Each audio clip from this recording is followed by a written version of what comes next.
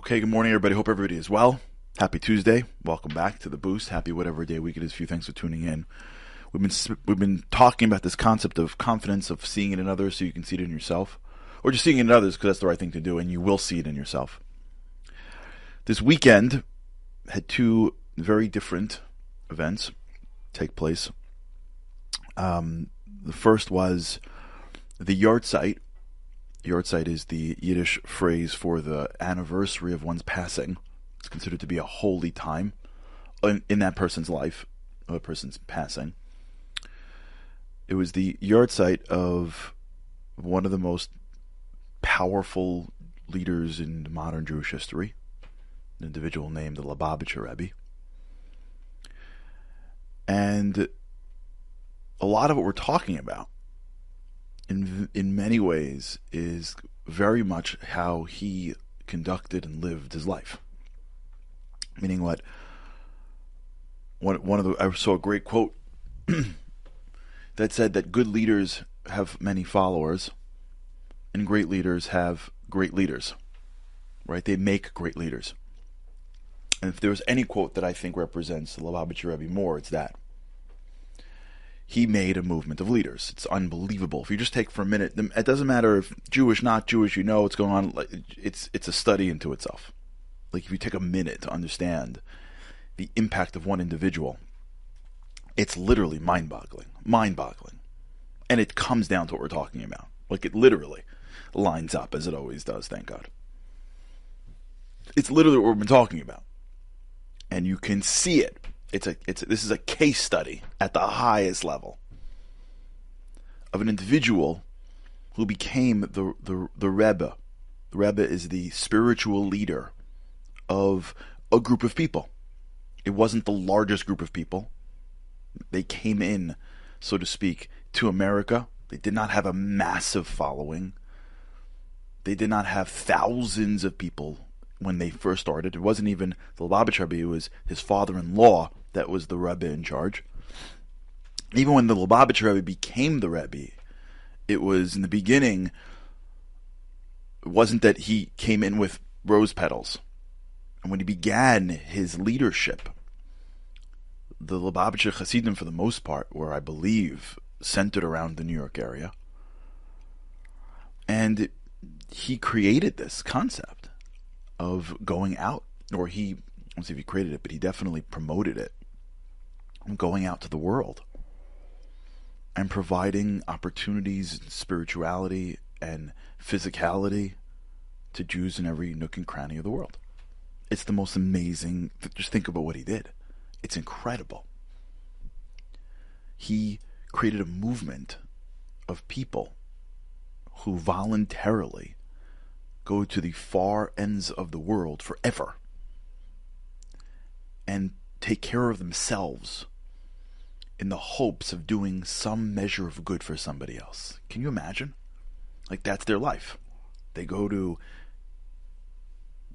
China, Thailand, every state in America, every country for the most part, except for the ones that are hostile to Jews in the world. Young people, normal, healthy, regular people like me and you. Hopefully we're normal and healthy. And they move there and stay there forever. And what they do there is try to open up a center that could help other people. And they cook for people. And they give them opportunities to spend Shabbat. And they give them opportunities to engage in Jewish wisdom. And that's all they do. Their whole life's mission is to give to somebody else. Not 1 or 2 or 10. Not 10%. Not the few people in the local community. We're talking about thousands and thousands of people and their spouses and their children who live away from anyone that looks like them. There are hundreds of families who don't even eat the food that is available in their community because it's not kosher. So they ship food in and put it in massive freezers for the rest of their lives. You understand how crazy that is? Whose kids have no friends that look like them, so they have to be homeschooled. And then they have to ship them off. They live in countries that they don't speak the language in hopes that tourists come by that happen to be Jewish and they have a place for them on Shabbos. These, not 1 or 2. Thousands. It is arguably one of the most inspiring movements in the history of the world.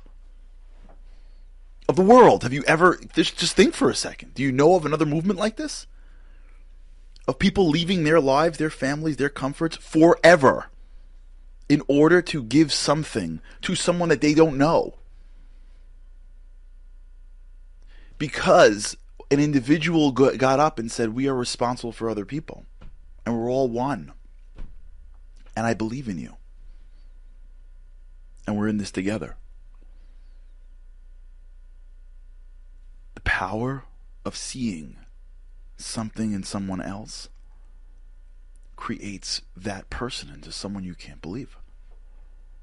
Lubavitcher Rebbe saw something in other people that they didn't see in themselves. Period, end story. And look what he created. It's the most insane, incredible movement that I've ever seen. Because of one man. Of course of God, obviously. Who got up and said, we're going to see the best in everyone else, and I see the best in you. Now, that wasn't easy. And it wasn't easy to get on airplanes and say goodbye to your parents. But that's what he did. He saw people at a place where they didn't see themselves. And if you Google him, Google Chabad, and Google some of the stories, you'll see this again and again and again. He saw things in people that they didn't see in themselves. And so they became people that they didn't know possible. And he built a movement of leaders who see things in other people that they didn't see in themselves. And so when you look around at the impact that Chabad has made on the world, it may not be relevant. We may not understand it because we see him in this location and that location. But when you put the pieces together and you see the impact of what someone can have, it is literally what we've been talking about. When you believe in somebody else, when you see somebody else, when you're able to articulate the greatness of somebody else, you change them. You give them sight to themselves. You breathe life into them. You change yourself. You change what's possible for you.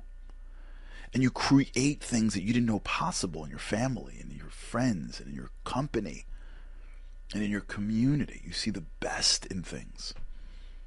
It's so difficult. That's why there are so few people that can do it. But it's literally life-changing. And if you ever needed proof, go to any location in the world and go spend time with the Chabad Shliach. And you will see an individual who, on paper, probably is not much different than you.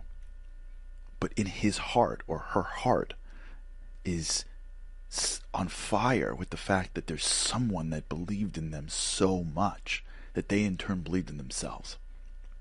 And that belief enhanced their capacity to do the things that nobody, including them, probably thought possible.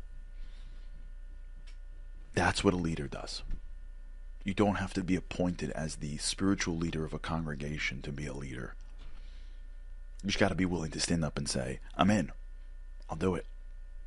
I'll make someone else feel great. I'll see the best in other people. And you will see leadership. And you will see change, I believe, in the people around you without having a title. Just taking the responsibility. All right, we'll talk about this. All right, everybody, have a great day. With God's help, can't wait to see you again tomorrow. Living on a lifeline. The world doesn't ever seem to change. Looking for the sunshine, but you're caught up in the rain. It's like your eyes are wide open, but you cannot see. You're watching life pass you by like 1, 2, 3. Walking in destruction. The winds of life blur your vision.